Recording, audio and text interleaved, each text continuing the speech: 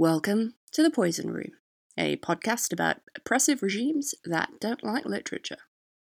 Last episode, we looked at the young Soloth Saw's formative years in France, his political writings, and the chaotic situation of Cambodian politics at home, which saw a confusing amount of coups, power grabs, rebellions, and, of course, an ultimately successful push for independence. After which everything was totally fine, the transition was smooth, there was real democracy, zero fighting, and economic stability. Oh no, wait, I remember now. That's not what happened. That's pretty much the opposite of what happened. There were more coups, power grabs, and rebellions. Two of the most dangerous jobs in the country appear to have been journalist and politician. Sihanouk frequently played whack-a-mole with leftist newspapers, or just newspapers that said things he didn't like. Editors were arrested, beaten, and sometimes killed. The same was true for opposition politicians. Sihanouk pushed leftist groups and ideas out of the way, making conditions for opponents increasingly unbearable until they caved, dissolved their parties, and were forced underground. Deteriorating living conditions in Cambodia, caused by Sihanouk's inept economic policies and the neighbouring war in Vietnam, led to increasing unrest, and eventually, in 1970, there was a coup that ousted Sihanouk from power whilst he was out of the country on his annual vacay. Oh, yeah, and Soloth Saw became Pol Pot, leader of the Khmer Rouge. So here's this episode's warning, y'all. It's genocide. I'm trying to hit a balance between doing justice to how horrific things were, without going into meticulous, gruesome detail. But if this isn't something you want to hear, then skip this one out and come back next time for the final episode about this topic, which will be about what's happened to literature in Cambodia since the fall of the Khmer Rouge. Yeah, I know I said at the start of this topic that it would probably be 3 episodes, but, research. It happened. So let's get started. Sihanouk was ousted in March of 1970, whilst he was out of the country. He learns about the coup while he's in Beijing, and shockingly chooses not to try and return to Cambodia. Instead, he does 2 things. He allies with the Khmer Rouge, and he founds a government in exile, called the Royal Government of the National Union of Kampuchea. This would be the banner under which the Khmer Rouge would fight until the end of 1975. At the end of March, Sihanouk broadcast a message to the people of Cambodia, calling on them to take up arms and oppose Lon Nol's regime. Pro-Sihanouk riots broke out in the eastern part of the country. One of the first things Lon Nol's government had done was tell all the Vietnamese civilians living in Cambodia that they had 48 hours to leave the country. This could in no way be construed as a reasonable demand, but it pleased most people who weren't Vietnamese, since, long history of Vietnam invading them, and decades of various people stoking nationalist sentiments. When the Vietnamese civilians failed to leave, the Cambodian army massacred hundreds of them near Phnom Penh. The failure of the Vietnamese to leave also angered many Cambodians, who then joined the army to, help the situation along, in a calm, orderly fashion, I'm sure. Over the next few weeks, thousands of members of the Cambodian army were killed or wounded by the far more experienced Vietnamese guerrilla fighters. By early 1973, around 85% of Cambodia was under the rule of the Khmer Rouge. Between January and August that year, Lon Nol's Khmer Republic government, with the help of the US, dropped an inconceivable amount of bombs on Cambodia, though I can't tell you exactly what the tonnage was. Dye, Chandler, and Kugel, writing in 2007, state that it was roughly 500,000 tons of bombs, and that the most current estimates of how many were killed by this bombing was 300,000 people. But when he wrote Pol Pot's biography a year later, in 2008, Chandler had revised that estimate to 100,000 tons of bombs, and states that there is no reliable estimate of the death toll. Whatever the tonnage, and however many the victims, The aid from the US was the only reason that Lon Nol's government could continue fighting up until 1975. But it was also an excellent recruitment tool for the Khmer Rouge. Come join us. We're the ones fighting against the government that just bombed your village.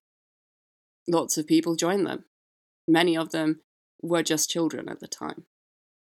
The bombing had started in 1970, but when the US withdrew its troops from Vietnam in 1973, it moved its aerial attack forces over to Cambodia, and the bombing intensified and spread across the whole country.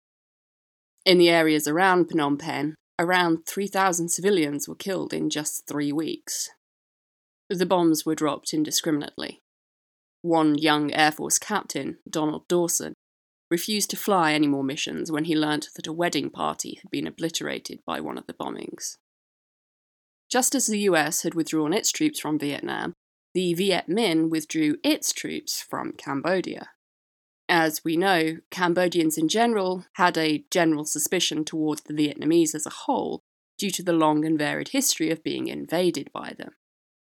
The various communist parties in Cambodia resented them in particular because of the controlling way they were treated by the Viet Minh. And now, the Viet Minh withdrawing from supporting the Khmer Rouge's revolution was a betrayal. When the Viet Minh troops withdrew, the leadership of the Khmer Rouge ordered that all of those Cambodians who had come back from Vietnam secretly be executed. They were polluted with the taint of the Vietnamese and couldn't be trusted. This set the precedent for waves of purges that would ultimately lead the party to cannibalize itself. The fighting continued throughout 1974. By early 1975, the Khmer Rouge had all but surrounded Phnom Penh. They cut off the roads, leaving just the Mekong River as a way in and out of the city. In January, the Khmer Rouge mined the Mekong, managing to blow up US ships that were trying to bring in supplies to Phnom Penh. This forced the US to airlift in what military and food supplies it could during February and March, but it's not enough.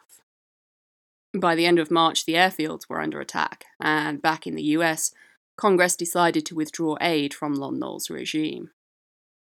Around the same time, Lon Nol left Cambodia, on the pretext of an informal visit to Indonesia and a trip to Hawaii to get medical treatment there. With him, he took a pension of $1 million awarded to him by the government. No one expected him to return. For his crimes, he got to live out the rest of his life in America. He stayed for a few years in Hawaii, then moved to a 4-bedroom home in Fullerton, California, where he lived with his wife and several of his 9 children. He died of heart failure in 1985, at the age of 72. On the 17th of April, 1975, Phnom Penh fell. There was a mixed response from the inhabitants of the city. Many crowded into the streets, waving pieces of white cloth and welcoming the Khmer Rouge with cheers. The cheering might have represented a sincere hope that this victory would lead to peace, and a leadership that would reach across the aisles and do what was best for the country. But they waved white cloth because an announcement over the radio warned people that if they didn't give up their weapons and show a white flag, the Khmer troops would consider this an act of rebellion.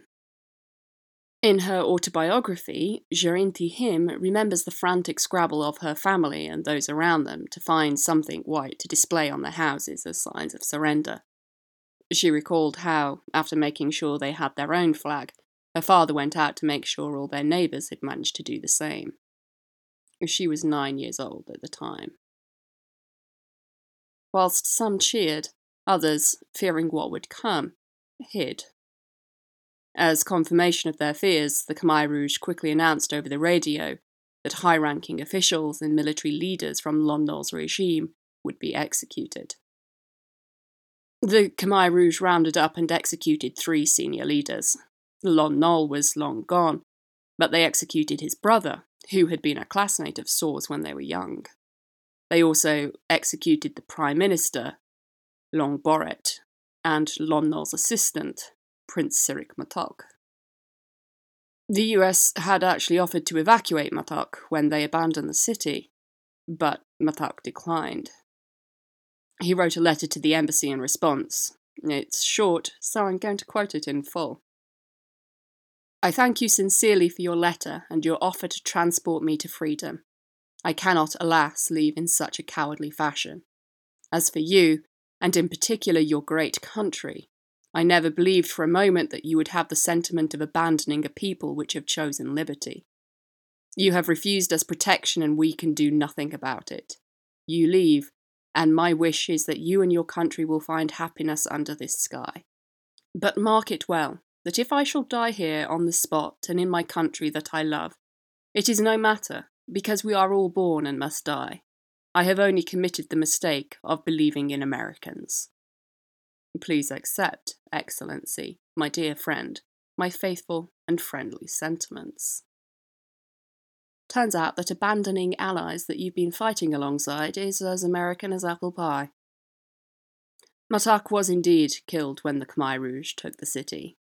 His name was top of a list of 7 traitors. Not all of the 7 were around to be executed. Lon Nol obviously was already out of the country. And so was Song Nok Tan, whose name also appeared on the list. A few hours after taking the city, Khmer Rouge soldiers began firing their guns in the air and ordering everyone to evacuate. They claimed that there was a US bombing raid imminent and that everyone had to leave immediately. They told them not to take their belongings with them, because they would be able to return in a few days.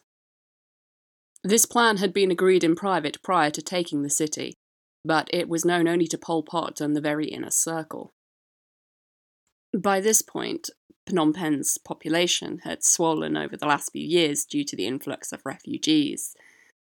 In 1975, it stood at around 2 million people. The rationale behind the order for evacuation isn't entirely clear. David Chandler suggests a handful of reasons. Firstly, there was a genuine shortage of food in the city. Secondly, the Khmer Rouge considered those who had failed to support the regime as essentially traitors. And in Phnom Penh, there were 2 million of them for the regime to try and deal with. Thirdly, they may have been concerned for their own security. Fourthly, Phnom Penh was essentially the epitome of everything they had come to resent through their communist ideology. Forcing people out from the corrupting influence of the city and Western culture and into the countryside, the true heart of Cambodian identity, was an ideological victory. On top of that, their plans for the future of Cambodia involved an immediate focus on massive rice production, so that the excess could be sold to buy technology. So they needed as many people working in the fields as possible. A survivor, Tida Mam, who was 15 at the time, gave an account in an interview in 2003 of her memory of the day the Khmer Rouge evacuated Phnom Penh. Quote, along the road to get out of the city, we passed by my school. It was completely looted. The library was gone. All those beautiful, colourful books were gone. They were either burned or used for toilet paper. That's because the Khmer Rouge believed that the only way to change things was to erase everything. Their idea was to get rid of the old system, the class system, and to kill anyone who remembered it. Rumour was they wanted to start the society from scratch, aged 12 and up. If they could have burned people's brains, they would have. But they couldn't. So they punished everyone who remembered. End quote. In her biography, written in first person by Joanne Dewey Criddle, Tida Mam recalls the inching progress of the emptying of Phnom Penh and their stay at her brother-in-law's school. Quote, inching along Monivong Boulevard, we finally reached Kiang's old school. It had taken us 4 horrendous days to travel less than 2 miles. We took shelter in the classrooms where Kiang had sat for exams. Charred remains of desks littered the tiled floors where refugees cooked rice.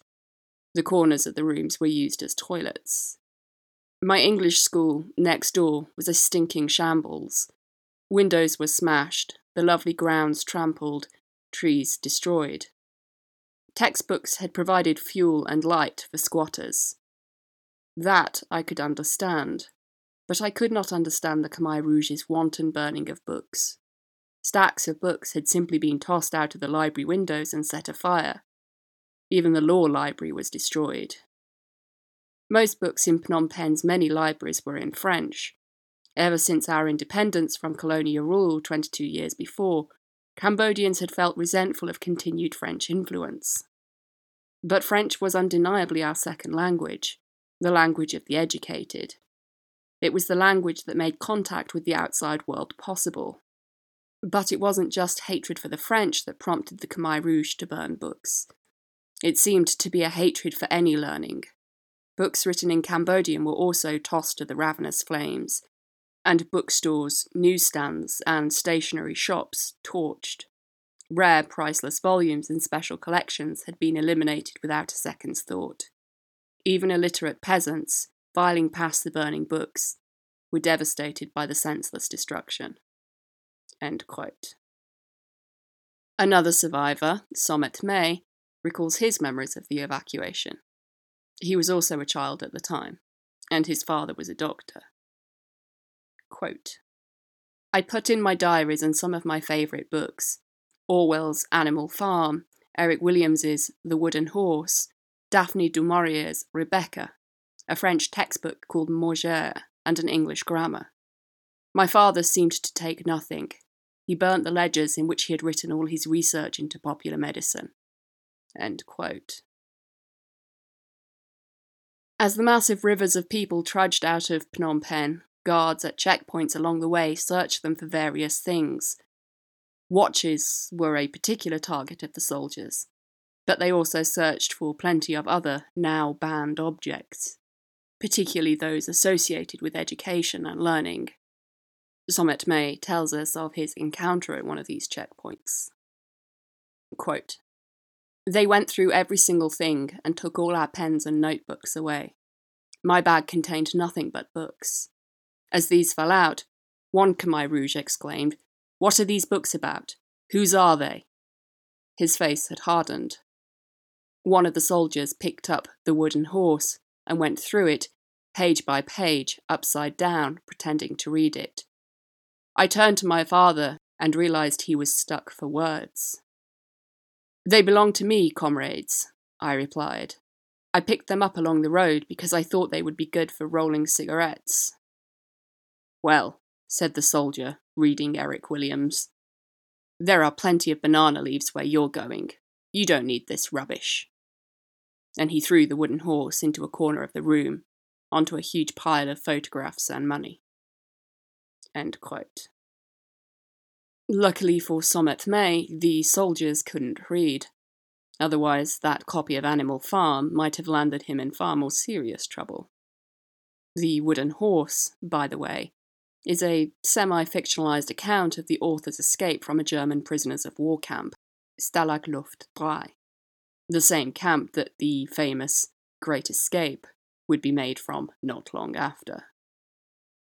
Back in the city, François Ponchaud, a French priest, stayed behind at the French embassy. In his memoir, he says, quote, I personally saw several trucks filled to the roof with books going past the embassy to the north. I also saw the books from the cathedral library burning on the lawn. The library of the French Far Eastern School a few hundred yards from the embassy was disposed of in the same way on the morning of the 5th of May. But there was little left of value in it, for the most important volumes had been sent to safety in France. End quote. The Catholic cathedral, Buddhist and Islamic temples were all destroyed, leading to the loss of religious texts and statues held within. Those libraries that weren't ransacked or repurposed were padlocked shut and stood abandoned. Books weren't the only targets, of course. The soldiers of the Khmer Rouge destroyed everything associated with Western culture. Along with books, Ponchaud talks of furniture, TVs, fridges, and other kitchen appliances being transported to a huge bonfire. The evacuation of the cities was devastating. Every survivor account recalls seeing dead bodies left and decaying along the roadside as they slowly made their way out of the cities. They talk about women dying in childbirth along the sides of the roads. They talk about people being detained at checkpoints, then led away, out of sight, followed by the sound of shooting. They talk about families separated and turned away or even shot if they tried to turn back to try and find their loved ones. One of the people who died in the evacuation of Phnom Penh was Soloth Choi, Pol Pot's brother, the journal editor. Purges of those who were educated, teachers, doctors, and government workers, continued in the following weeks, as those evacuated from the city were slowly moved around the country. Here are another few extracts from Tida Mam's account of the period immediately after the eviction from Phnom Penh. Quote, 2.5 weeks after the eviction, a call was issued for men in certain categories to return to Phnom Penh to begin the reconstruction. Those encouraged to volunteer included former government leaders, military officers, doctors, lawyers, business leaders, educators, and professional men, and skilled workmen such as engineers, plumbers, electricians, and mechanics. Families of these men were to remain in the temporary camps a little longer. 2 days later, a Voice of America broadcast reported that 85 government officials had just been executed. We learned much later that bodies of thousands who had answered the call to rebuild were stacked in public buildings, such as Tul Sleng High School. They had been tricked to their own executions. After the men had left, allegedly to restore Phnom Penh, portable loudspeakers blared the awful truth. There would be no return to the city for us. Leave, they ordered. Go find a place in the villages. Cities are evil. Technology is evil. Money and trade are evil. In the new Cambodia, the officers loudly boasted, there would be no modern means of communication. No mail service or telephones. No newspapers. No border crossings. No trains, cars, buses, or planes. The evil ways of the Western world were outlawed, all ties to the past abolished. This was a new era, year zero. Not many occupations would be needed. No merchants, no bankers, no teachers, lawyers, or civil servants, no doctors, dentists, or dressmakers trained in the corrupt ways of the West. No railroad engineers, pedicab drivers, cooks, waiters, maids, not even truck drivers or housewives. These people had been leeches on society, consuming the harvest of the true labourer. End quote. The Khmer Rouge held these city dwellers in contempt. They were referred to as the new people, and were treated as inferiors, which is obviously how things are supposed to work under communism. Survivors remember being told, to keep you is no gain, to lose you is no loss. They were seen as entirely expendable. They were contaminated with French imperial and colonial ideas and notions from Western culture, from the technology they used to their level of education, all counted against them. But it wasn't just the urban dwellers that were held in contempt by the Khmer Rouge. Education and urban lifestyles went against their concepts of what a Khmer person should be, because, communism. But something else that's not big and popular in most communist ideologies is the whole religion thing. Opiate of the masses and all that. However, in Cambodia, the overwhelming majority of the country was Buddhist. It was integral to society. Many children received their only education at the temples of Buddhist monks. The intellectual groups of the Sangha were an important cultural and political force. When Lon Nol's coup ousted Sihanouk, members of the Sangha and the monks were split. Buddhism had been associated with the monarchy for centuries in Cambodia, so it made sense that many would support Sihanouk, and thus encourage support for the revolutionary movement. Others, however, supported Lon Nol, and argued that Buddhism is more compatible with democracy. After all, the Buddha had turned his back on the life of a prince to pursue that of a recluse. Amusingly, that was an argument Pol Pot had used back in his first writing, Monarchy or Democracy. Now, of course, Pol Pot's groups are allied with Sihanouk, and the Khmer Rouge are happy to accept support from the monks in preaching their cause to the masses. In a statement in 1970, the revolutionaries claimed that Buddhism was fundamental to the future of Cambodia, and that all religions were to be protected under their regime. They would all be guaranteed their freedom. Just to reassure everyone, when the Khmer Rouge seized power in 1975, they actually enshrine the right to freedom of religion in Article 20 of their new constitution. They did, however, also demote Buddhism from the position of official state religion and banned any of the oracle or prophecy nonsense stuff. Also, in a conference in May the previous year, the leaders had shared with the party an 8-point programme, which included defrocking the monks and forcing them to labour growing rice alongside everyone else. It also planned for the complete dismantling of the Sangha. Normally, defrocking would have been a religious matter. It's something that happened within the confines of the religion. It would be senior monks and leaders of the Wats who defrocked those who had broken the tenets of Buddhism. It was not an external affair. Remember the whole march that happened because the government arrested Hem Xiu and didn't let him complete the necessary ritual for leaving the temple? Yeah, like that. But the Khmer Rouge made the monks disrobe and joined the forced labourers in the fields. Between October and December of 1975, the Khmer Rouge had the vast majority of those monasteries that had survived America's bombing campaign and remained open closed.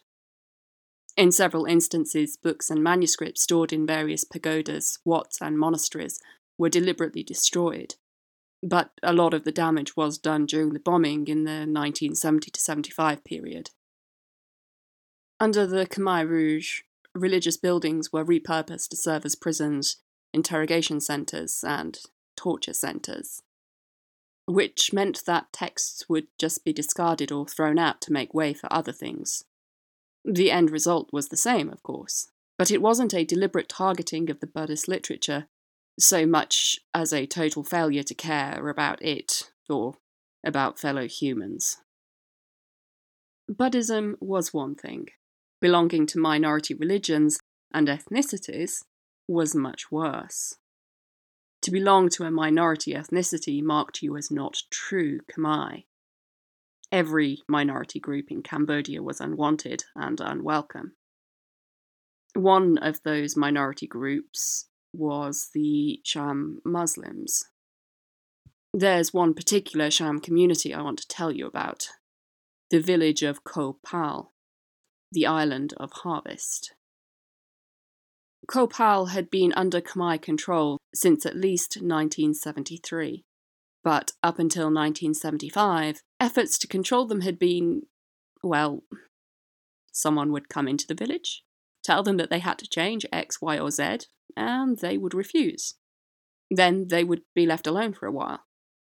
Later, a representative of the Khmer Rouge would return and tell them other things they had to change. They would ignore these orders, and the Khmer Rouge would just disappear again. But this changed in 1975. Now, the details of what exactly happened have been reconstructed from survivor accounts. Isat Osman interviewed survivors and collected their testimonies, and his book, The Sham Rebellion, gives the fullest account of what happened. There are some contradictions between the accounts, which is not surprising given that Isat Osman was conducting these interviews between 1999 and 2001. And these events happened back in 1975. But the differences are largely exactly what you'd expect in terms of the reliability of any eyewitness account. They differ over how many people were killed at what point, and what the names of some of the people killed in specific events were. The core details remain the same. Given his world expertise in the subject, I'm going to trust the accuracy of the core events he's reconstructed. In September 1975, on the 10th day of Ramadan, officials from the Khmer Rouge arrived in Ko Pal and convened a meeting in the village's mosque, declaring that everyone had to attend. Despite this, around 30 villagers chose not to attend, and instead hid out, preparing to resist should worse come to worst. The meeting began at 1 p.m. The district chairman ridiculed Islam in his speech and announced 2 things to the villagers. First, 40 village elders and religious leaders would be removed from the village. Secondly, the village was going to have to follow a 5-point plan. Women were going to be forbidden from covering their heads and were required to cut their hair short. The villagers would have to raise pigs and eat pork. Places of worship were to be closed and no more canonical prayers would be held. In all future marriages, the villagers would be required to marry someone who was non-Muslim. Finally, all copies of the Quran were to be rounded up and burned. It goes without saying that all of these things were deeply offensive to the villagers of Khopal. As a deliberate slight, the officials dragged the meeting on for hours, forcing the villagers to miss late afternoon worship. The meeting was still going on at 6 p.m., the time at which the fasting villagers should have been eating their fast-breaking meal and performing ritual ablutions before the twilight prayer. Eventually, someone interrupted the meeting and made the call to prayer, and the villagers filed out of the mosque to prepare. Outside, the 30 men who had hidden approached the meeting site. The Khmer Rouge official called the meeting to a halt and left the village with his men. The next week, the official sent a messenger to the village to summon the 40 village elders and religious leaders, and to collect the villagers' Qurans. He leaves alone and empty-handed. In the wake of these events, the villagers decided that, should the Khmer Rouge return, they would have to fight. They prepared their weapons, swords, knives, and axes. A week later, the Khmer Rouge attacked 2 young men who had been tending cattle in the fields. They killed one and captured the other, releasing him a week later to return to the village with a message. The Khmer Rouge would return in a few days to destroy the village. A few days later, the Khmer Rouge surrounded the village with troops and artillery. A few villagers who went out to scout the situation under the pretext of tending their fields were sent back with another message from the Khmer Rouge. The village would be destroyed that afternoon. But the Khmer Rouge did not strike that afternoon. After nightfall, they sent a boat up to the village, broadcasting a message that the villagers should surrender and join the revolutionary organisation. None do. The next morning, a boat full of armed soldiers docked near the village. 6 villagers charged them, but all were shot and killed. The soldiers then advanced toward the village, encountering another group of 10 men. They killed all bar one of them. But after this, they stopped. They didn't enter the village. They didn't have their support yet. Their backup was being held up by having to advance through thick bamboo groves. The soldiers returned to their boat and left. The villagers took the opportunity to retrieve the bodies of the dead and bury them. Then they dug 4 large grave pits in preparation for further losses. The next day, the Khmer Rouge bombarded the village with artillery fire. Buildings burned. Homes, schools, and the mosque were all destroyed. Hundreds of sham defenders died as they tried to attack the Khmer troops. But they had knives and swords. The Khmer Rouge had guns. The Khmer Rouge retreated for the night and renewed their assault the next day. By the afternoon, they had entered the village.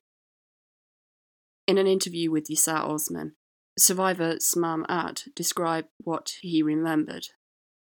Quote, "On the 5th day, the Khmer Rouge raided the village once again. Beginning at dawn, the ground quaked with the reverberations of artillery. Automatic fire from boats raked the riverbanks. The fighting this day was ghastly, since the attackers penetrated into the village and shot people indiscriminately. The defenders still would not surrender. I continued to carry out my task of recovering and burying bodies. Under a milkwood tree on a spot of higher ground near Talib's house, I found so many villagers lying dead and wounded that I could not carry them all. A slope running down to the river nearby the dock flowed with blood, so much that the river water nearby ran red. On this day, I was only able to bury 46 out of the hundreds of bodies that were scattered on the battlefield.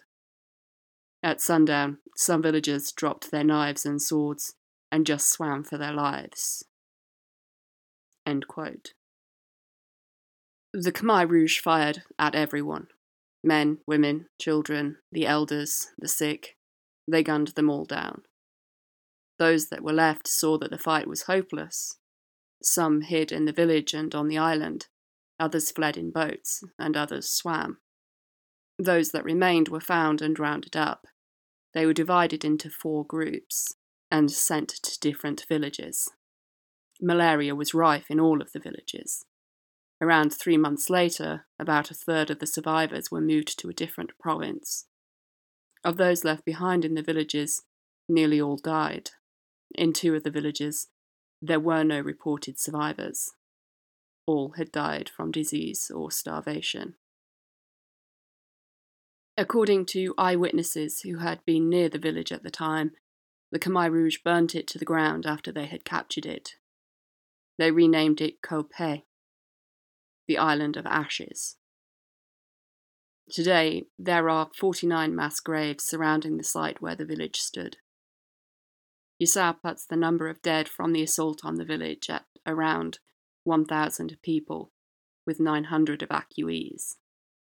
When one survivor, Res Tort, returned in 1980, he reported that in total, only 183 people had survived. I should note that in some of the eyewitness accounts, the survivors reported that the Qurans were collected and burned before the village was attacked. But in the events as Yusau reconstructs them, the villagers never gave up their Qurans. Similar or equally horrific events happened in other Sham villages. In the village of Savoy Kliang, 600 people returned after the fall of Pol Pot's regime, out of a previous population of over 6,000. 25 years later, when they ploughed the land, villagers were still discovering prayer books, copies of the Quran that had been buried to hide them, and the remains of those killed. The Khmer Rouge took power on the 17th of April, 1975. Their reign lasted 3 years, 8 months, and 20 days. With their reign, they declared that 2,000 years of Cambodian history had come to an end. Estimates are frequently hard to make, but maybe as many as 400,000 died directly at the hands of the Khmer Rouge. Hundreds of thousands of others died from starvation, overwork, disease, and neglect. Over the next 2 years, the citizens evacuated from the cities were forced to work in miserable conditions for 10 to 12 hours a day every month of the year. They were ordered to hack back the forest, a hotbed for malaria, in order to make way for rice fields, canals, dams, and villages. Tens of thousands of people died following these orders. Western medicine was banned, leading to innumerable deaths from curable conditions. Their deaths did not bother the Khmer Rouge. Pol Pot's plans for Cambodia's future depended on huge, successful rice yields. But they did not appear. The harvest was much lower than expected, and most people in the northwest of the country were significantly malnourished by the end of 1976.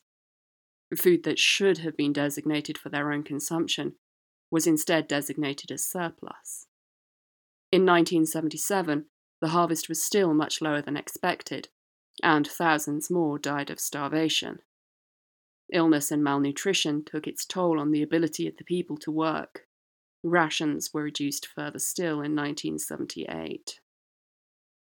In the city, Sihanouk had been invited to return back in July of 1975. He presided over cabinet meetings, but wasn't allowed to speak himself. A few weeks later, the Khmer Rouge sent him to take up Cambodia's seat at the UN. In January of 1976, a new constitution had been announced. It guaranteed no human rights and effectively abolished private property, organised religion, and family-oriented agricultural production. In March 1976, National Assembly elections were held. Pol Pot was elected as a representative of the rubber workers in the Eastern Zone. The new people, those who hadn't participated in the revolution and had been forced from the cities, were not allowed to be nominated or to vote. The Assembly met only once, when it approved the new constitution. In a meeting held at the end of March, the Central Committee decided that it was time for Sihanouk to retire. He was still very popular with the people, so executing him would be unwise, but as far as Pol Pot and his committee were concerned, he had outlived his usefulness. By April, he was under house arrest at the palace. An announcement was made that a monument would be erected in his honour, and that he would be paid an annual pension of $8,000. Neither of these things happened. Sihanouk stayed under house arrest at the palace until January of 1979, when he was sent to the UN on a diplomatic mission.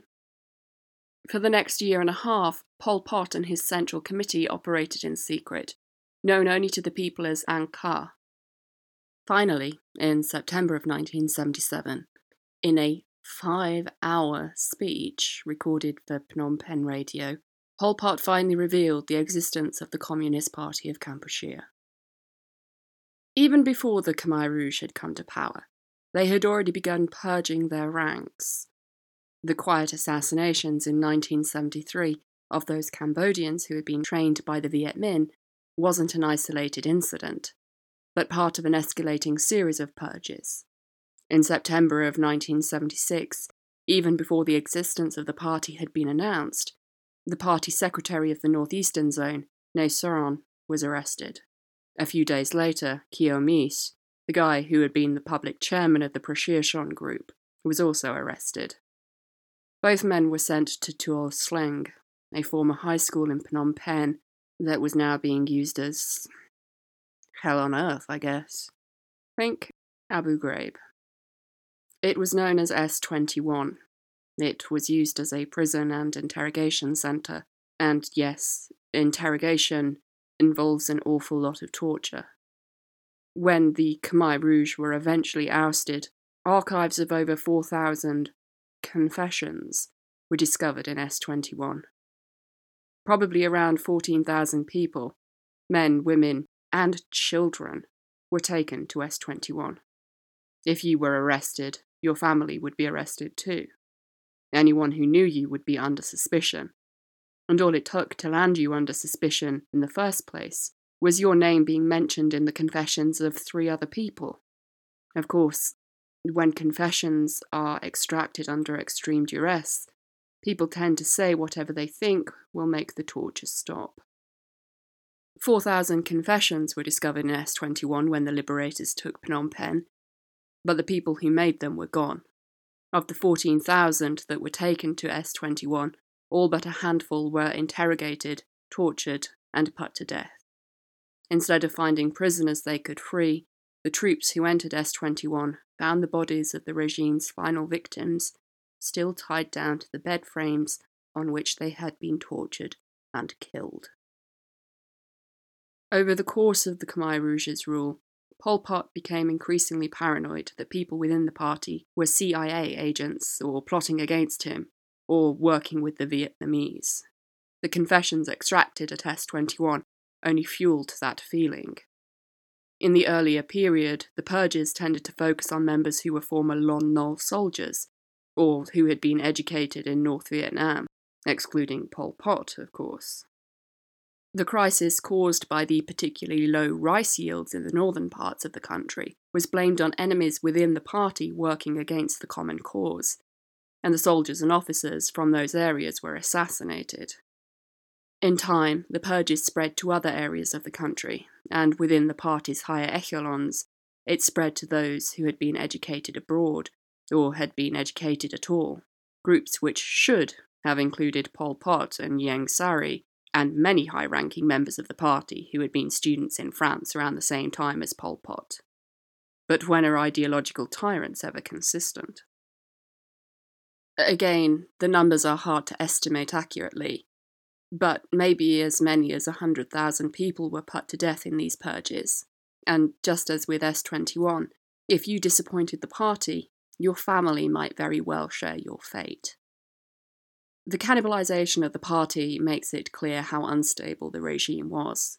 Increasingly, Pol Pot focused on Vietnam as a source of potential enemies within the party, and as a threat to the country. By 1977, hostility towards Vietnam was a key part of study sessions held by the party. The hostility toward Vietnam was also, ultimately, the largest factor in the fall of the Khmer Rouge's regime. Right from the start of the regime, there had been periodic attacks on Vietnam by the Khmer Rouge. The offensive ramped up in mid-1977, and in December, in response to attacks and incursions from the Khmer Rouge, Vietnam launched an incursion that managed to get 20 kilometers across the border and into Cambodia.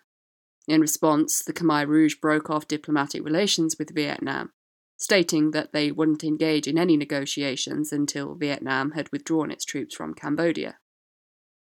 When the Vietnamese withdrew, they took thousands of prisoners with them, and instead of negotiating with the Khmer Rouge, the Vietnamese instead decided to start training Cambodians to oppose the regime and encourage rebellion. They formed a new group to act as an opposition party that could be installed once Pol Pot was ousted. The United Front for the National Salvation of Kampuchea. Vietnam launched a major assault at the very end of 1978, and on the 7th of January they captured Phnom Penh. The rule of the Khmer Rouge was over. But the Khmer Rouge didn't just disappear. The leaders of the party had fled the city before the invading forces had reached it. They set themselves up along the Thai border and continued to be political and military players for the next decade. In August of 1996, Ieng Sary defected to the royal government, followed by other party leaders, including Nguyen Gia. Pol Pot died in 1998, and the only remaining leader was captured a year later. In an obvious sense, all genocides are also cultural genocides. A people and their culture are inextricably linked. But the Khmer Rouge also specifically targeted Cambodian culture. As Rebecca Nuth puts it, the Khmer Rouge, quote, took Cambodian society to the brink of cultural annihilation in attempts to purify it, end quote. They targeted educated people and those who could educate, and the tools by which they could educate. By the end of the reign of the Khmer Rouge, there were no printing presses left in the country. A 1997 estimate suggests that around 95% of Cambodian journalists were killed under the Khmer Rouge's regime. Libraries were destroyed, books were burnt, discarded, or used to light fires, roll cigarettes, or as toilet paper. There was no place for them in Pol Pot's Cambodia. The man who had earned a scholarship to study in France, and then presented as a teacher in Phnom Penh while organising his party, made sure that the opportunities that were available to him were never available to anyone else. Around 2 million people died during the decade of the 1970s, the vast majority of them during the reign of the Khmer Rouge. The total population of the country had been just under 8 million. As Rebecca Nuth grimly notes, quote, ultimately, conditions were created in which the physical obliteration of texts became unnecessary. There was no one left to read them. End quote. That's it for this episode. Thanks for listening. If you like the show, please subscribe on whatever podcatcher you're using. Rate and review the show, especially on iTunes. If you have questions, comments, corrections, feedback, want to suggest a topic, or want to send me some cute animal pics to cheer me up after reading too much about S21, you can find the podcast on Twitter at PoisonRoomPod, or send an email to poisonroompodcast@gmail.com. Alternatively, just be kind to people. Transcripts of all episodes are available at poisonroom.com, where you can also see the references and bibliography. As always, if the sources are publicly available, they're linked to. You have been listening to The Poison Room, a podcast that sometimes covers really awful topics that should never be forgotten. The voice in your ears has been pretty sad while doing a lot of this research.